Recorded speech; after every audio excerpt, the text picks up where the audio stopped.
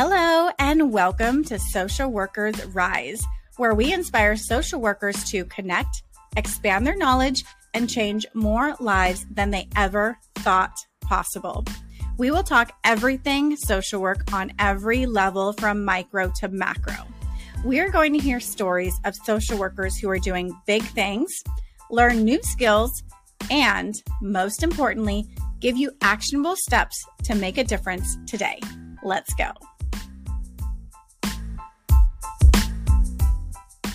Hello, and welcome to another episode of Social Workers Rise. It is your host, Catherine here. If you don't know who I am a social worker based out of California. Had my license for a couple years now, since 2019. And I have a lot of experience in medical social work, specifically doing home visits with hospice, which is where a lot of our safety tips is going to come from today. However, these are not just helpful only with hospice. They can be helpful for all settings. Additionally, this is an overview, right? So I don't know specifically where you are at, what neighborhoods you're visiting, what type of home visits you're doing, the kind of population that you're serving. However, I'm able to give you an overview of general safety tips that you need to know if you are making home visits as part of your work as a social worker. Additionally, your employer should be doing safety training with you, and your clinical supervisor should also be checking in with you on any kind of safety concerns that may arise within your specific place of employment. So take these as kind of just an overview and a general knowledge of what is important. Take what is helpful, leave the rest. It is okay. Especially as new social workers, it's important to have this foundational knowledge about the types of situations that you might find yourself in. And I don't want you to get scared from this podcast.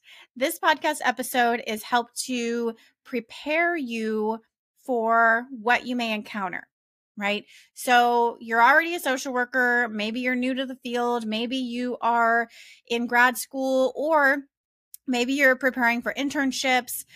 Either way, having some sort of safety knowledge is going to be really, really beneficial, that you know, one, what to look out for, and two, how to be prepared for if you happen to encounter, any of these situations. And this is important also too, because the National Association of Social Workers has actually reported that people in social work and related occupations are nearly 5 times as likely to suffer a serious workplace violence injury than in other sectors, right? So the risk is real, and we need to acknowledge this and be prepared for it, right? So there could be the risk of physical or emotional violence. You may experience threats, even verbal abuse within the work that you do, whether it's with clients or, hopefully not within your own agency, but there are agencies who have toxic environments. Toxic environment is a whole nother story. I have a whole training on that if that's something that you're interested in. And by the way, I'll put that in the show notes if you do want to know if you are in a toxic work environment and what to do about it, and how to prevent yourself from getting hired into a toxic work environment, what questions to ask during the interview. But I digress.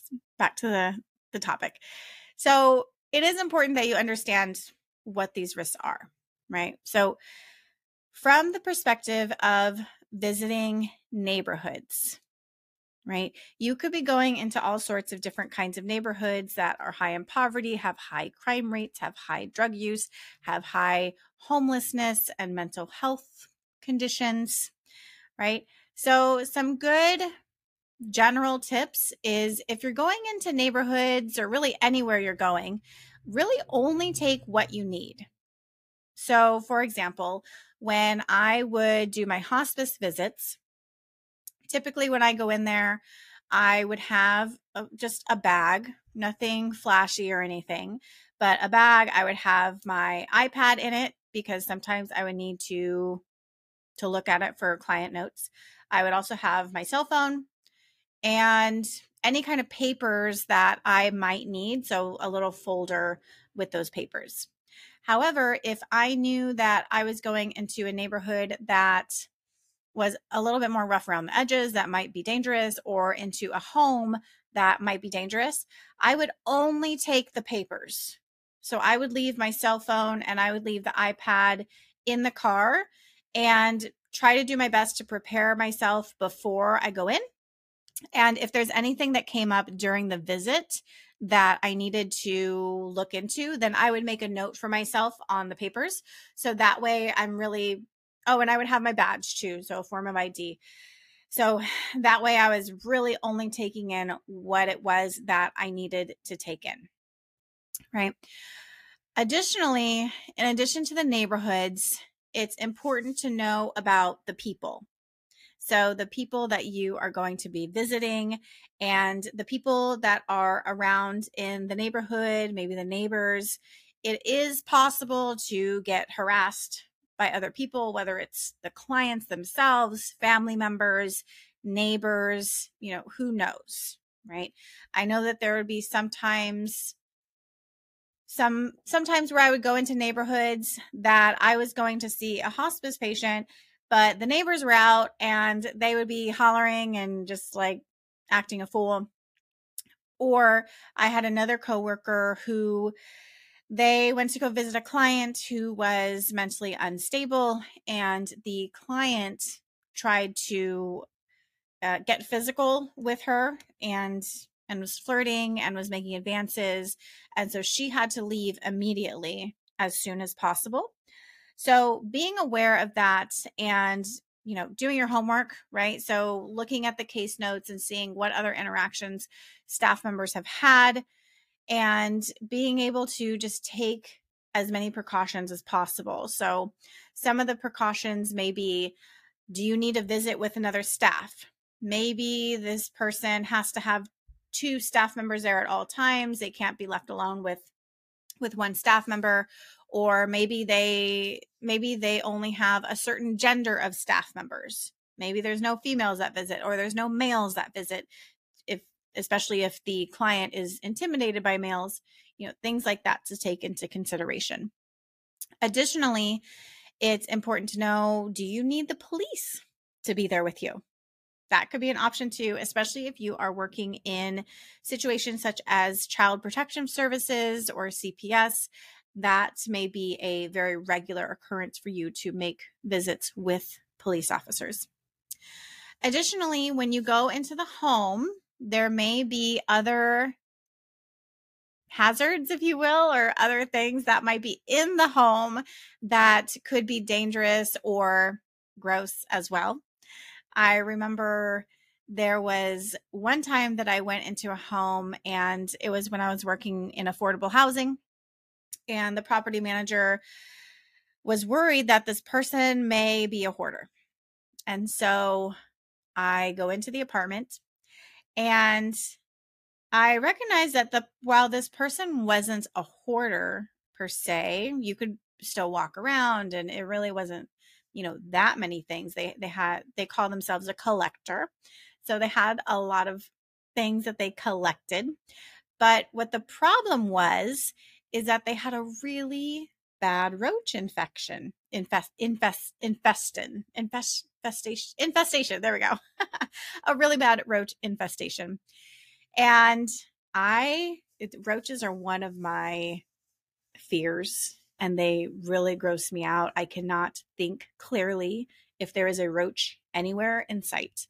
And I went there and I was in the house and I did not sit down on any of the furniture. Or if I would have to sit on the furniture, I would choose to sit on something that is not cushioned.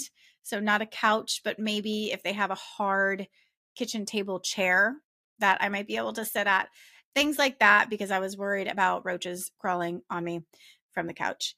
And so eventually, where I'm going with this, eventually what I did is it took an immense amount of emotional restraint to not scream every time that I saw a roach and to not just run out of the house. So I had to have the conversation with the client about, do you realize that there is a roach problem here? What have you done to try to fix it? And how can we help? What kind of resources do we need? What is preventing us from fixing the situation?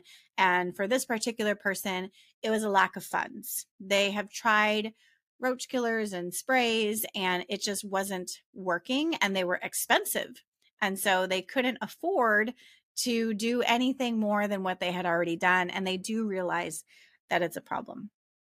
So being able to connect her with financial resources that might be able to help with that particular situation. Other things that you might encounter could be mold in the home. And for people like myself who have asthma and breathing problems, that can be a really big problem.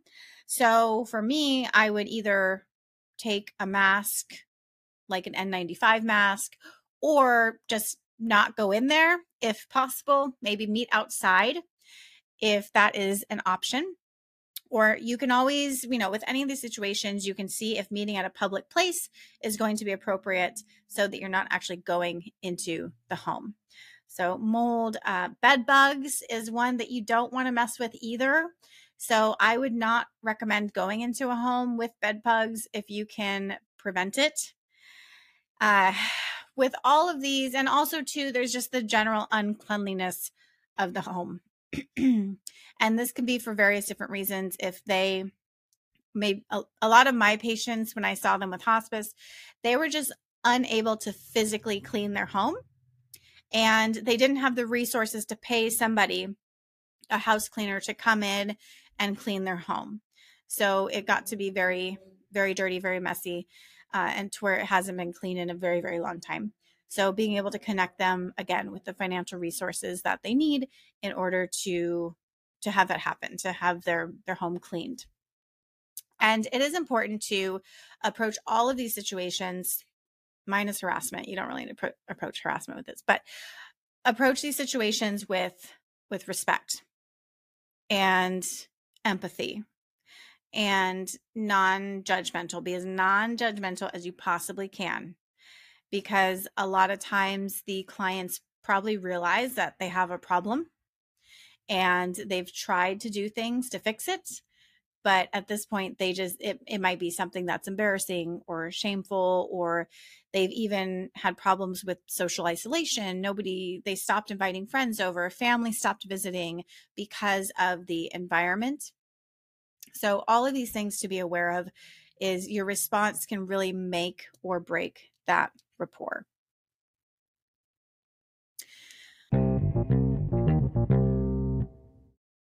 Hey, it's Catherine here. I hope you are enjoying this episode. We're going to take a quick break to listen to these ads from our sponsors. If you're planning to take the BBS Law and Ethics exam, the ASWB Master's or Clinical Licensure exam, or if you're studying for the MFT exam, then you need a proven program that can help you understand the exam questions and pass with confidence. If this is you, I highly recommend the Therapist Development Center. I personally use TDC to pass my law and ethics and clinical exams, and found the program provided me with everything I needed to pass with confidence. TDC's program integrates various ways of learning in an organized fashion, containing all of the information you need to pass without the overwhelm.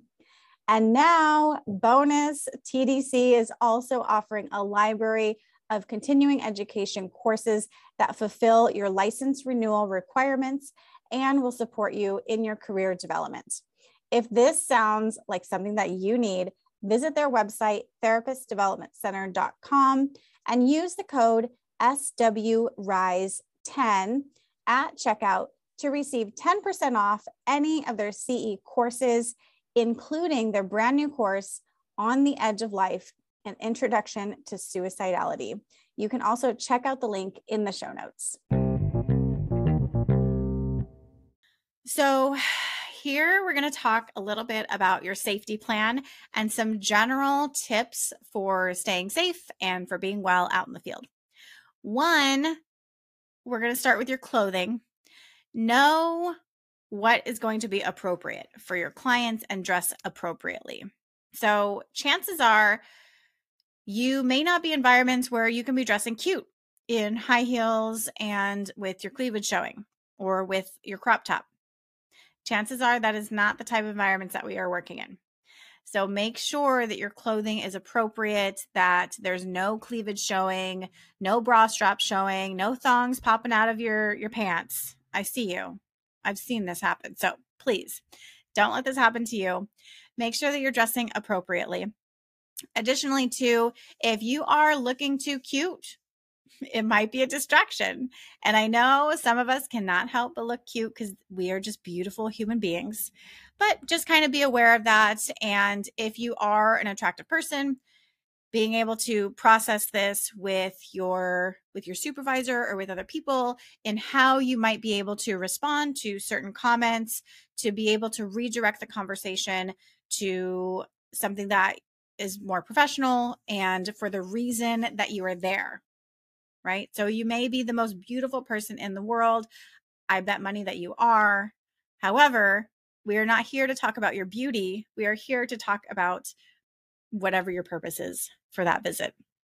So just be aware of how you're presenting to the clients because this first impression goes a really long way.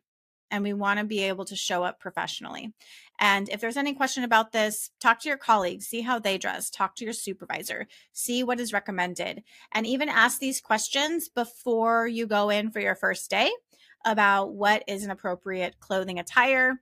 If they tell you business casual and you have no idea what this means, then go on to Google, YouTube, Pinterest, find different examples of what it is that they're expecting of you and dress appropriate. Again, especially if you're working with kids, you do not want any low cut shirts and you may not want to wear dresses either, because if you're bending over or getting up and down from the floor, we really don't want to be a flasher. That is not our goal here and get in trouble. So make sure that you are dressing appropriately. And also too, with clothing and how you're showing up, I would recommend minimal jewelry, especially if you are unsure of the neighborhood, unsure of the clients. You may not want to wear that giant diamond ring that you have or those sapphire earrings, right? I don't have any sapphire earrings or many diamond rings. But just saying, if you do, just try to be minimal jewelry if you can to stay safe and to help avoid attracting any unnecessary attention. For the bags, so, when I would go in, I would oftentimes have some sort of purse or bag. Just make sure that it is not bigger than you need and it's something that's able to be wiped down easily or is washable. Because if you're putting it down on furniture or on the floor that is not clean, then you definitely want to be able to clean it afterwards. When making home visits, it also is important to know if they have pets or not. One, for safety, because if their dogs are kind of vicious, you may want to ask them to put the dogs away during the visit. And or if you're allergic to pets, bring some allergy medications with you because, there's kind of no way getting around allergies with pets, because if they live in the home, then it's just going to be there, right? Or you could try to do the visit outside. I always, always, always have hand sanitizer with me.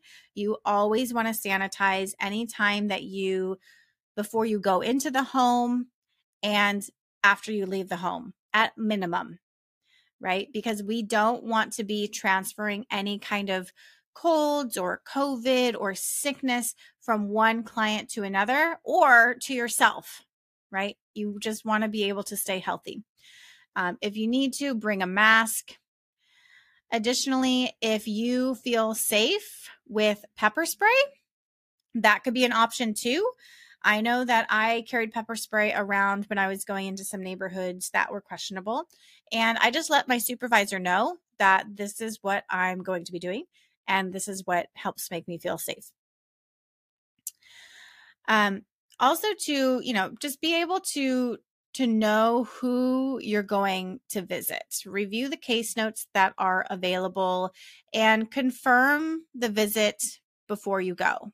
Confirm that they're home, confirm that this is still happening if you can. I understand that as part of some of our work, making unannounced visits is part of it. So that may not apply to you, but it can help that the client would be expecting you and kind of be looking out for you. Additionally, always make sure that your work knows where you are. And however this happens, whether it's a calendar or a tracker or whatever it is, there is a mobile app that you can use called Be Safe, which can activate an SOS alert via voice or touch, and it can include your location and GPS tracking if needed. Additionally, you can have a code word if you are in danger or feeling unsafe.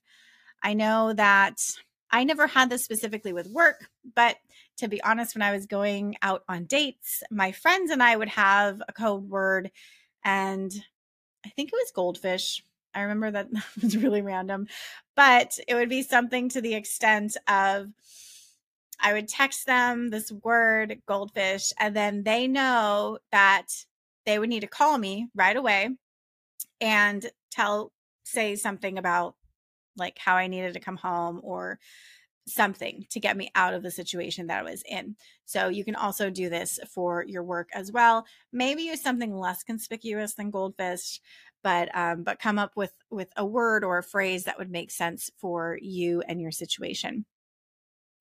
Additionally, trust your instincts. So your gut response and reaction is probably correct. And if it's not, I would trust it anyways, because the worst that can happen is that you are kept extra safe.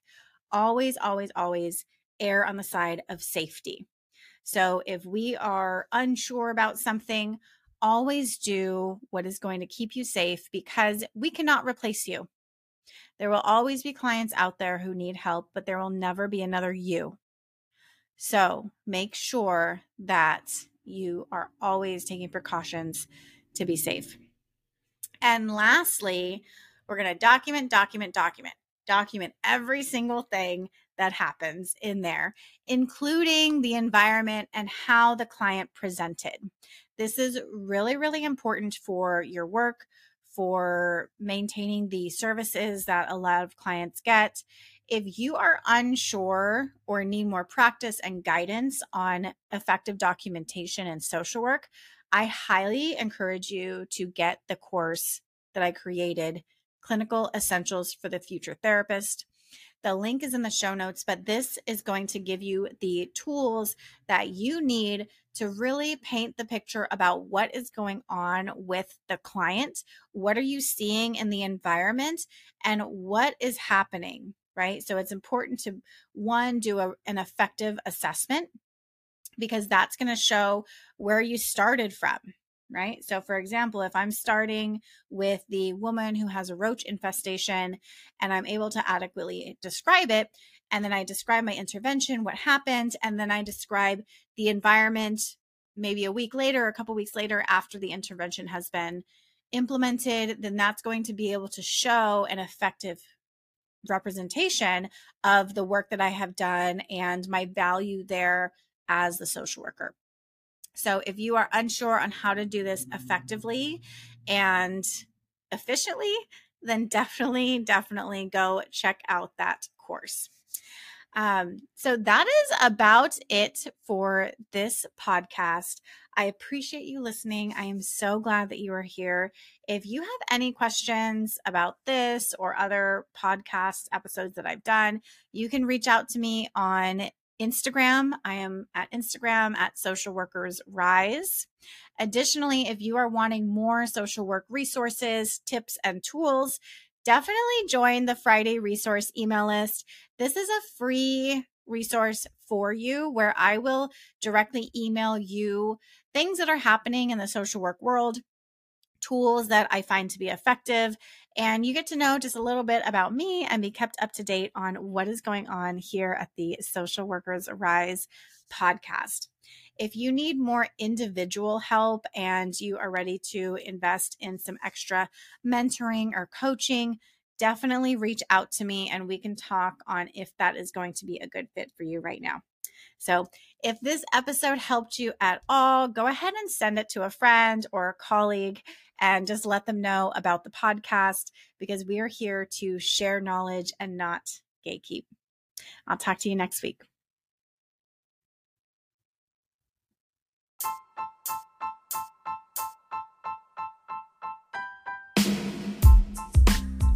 Thank you for listening to another episode of Social Workers Rise.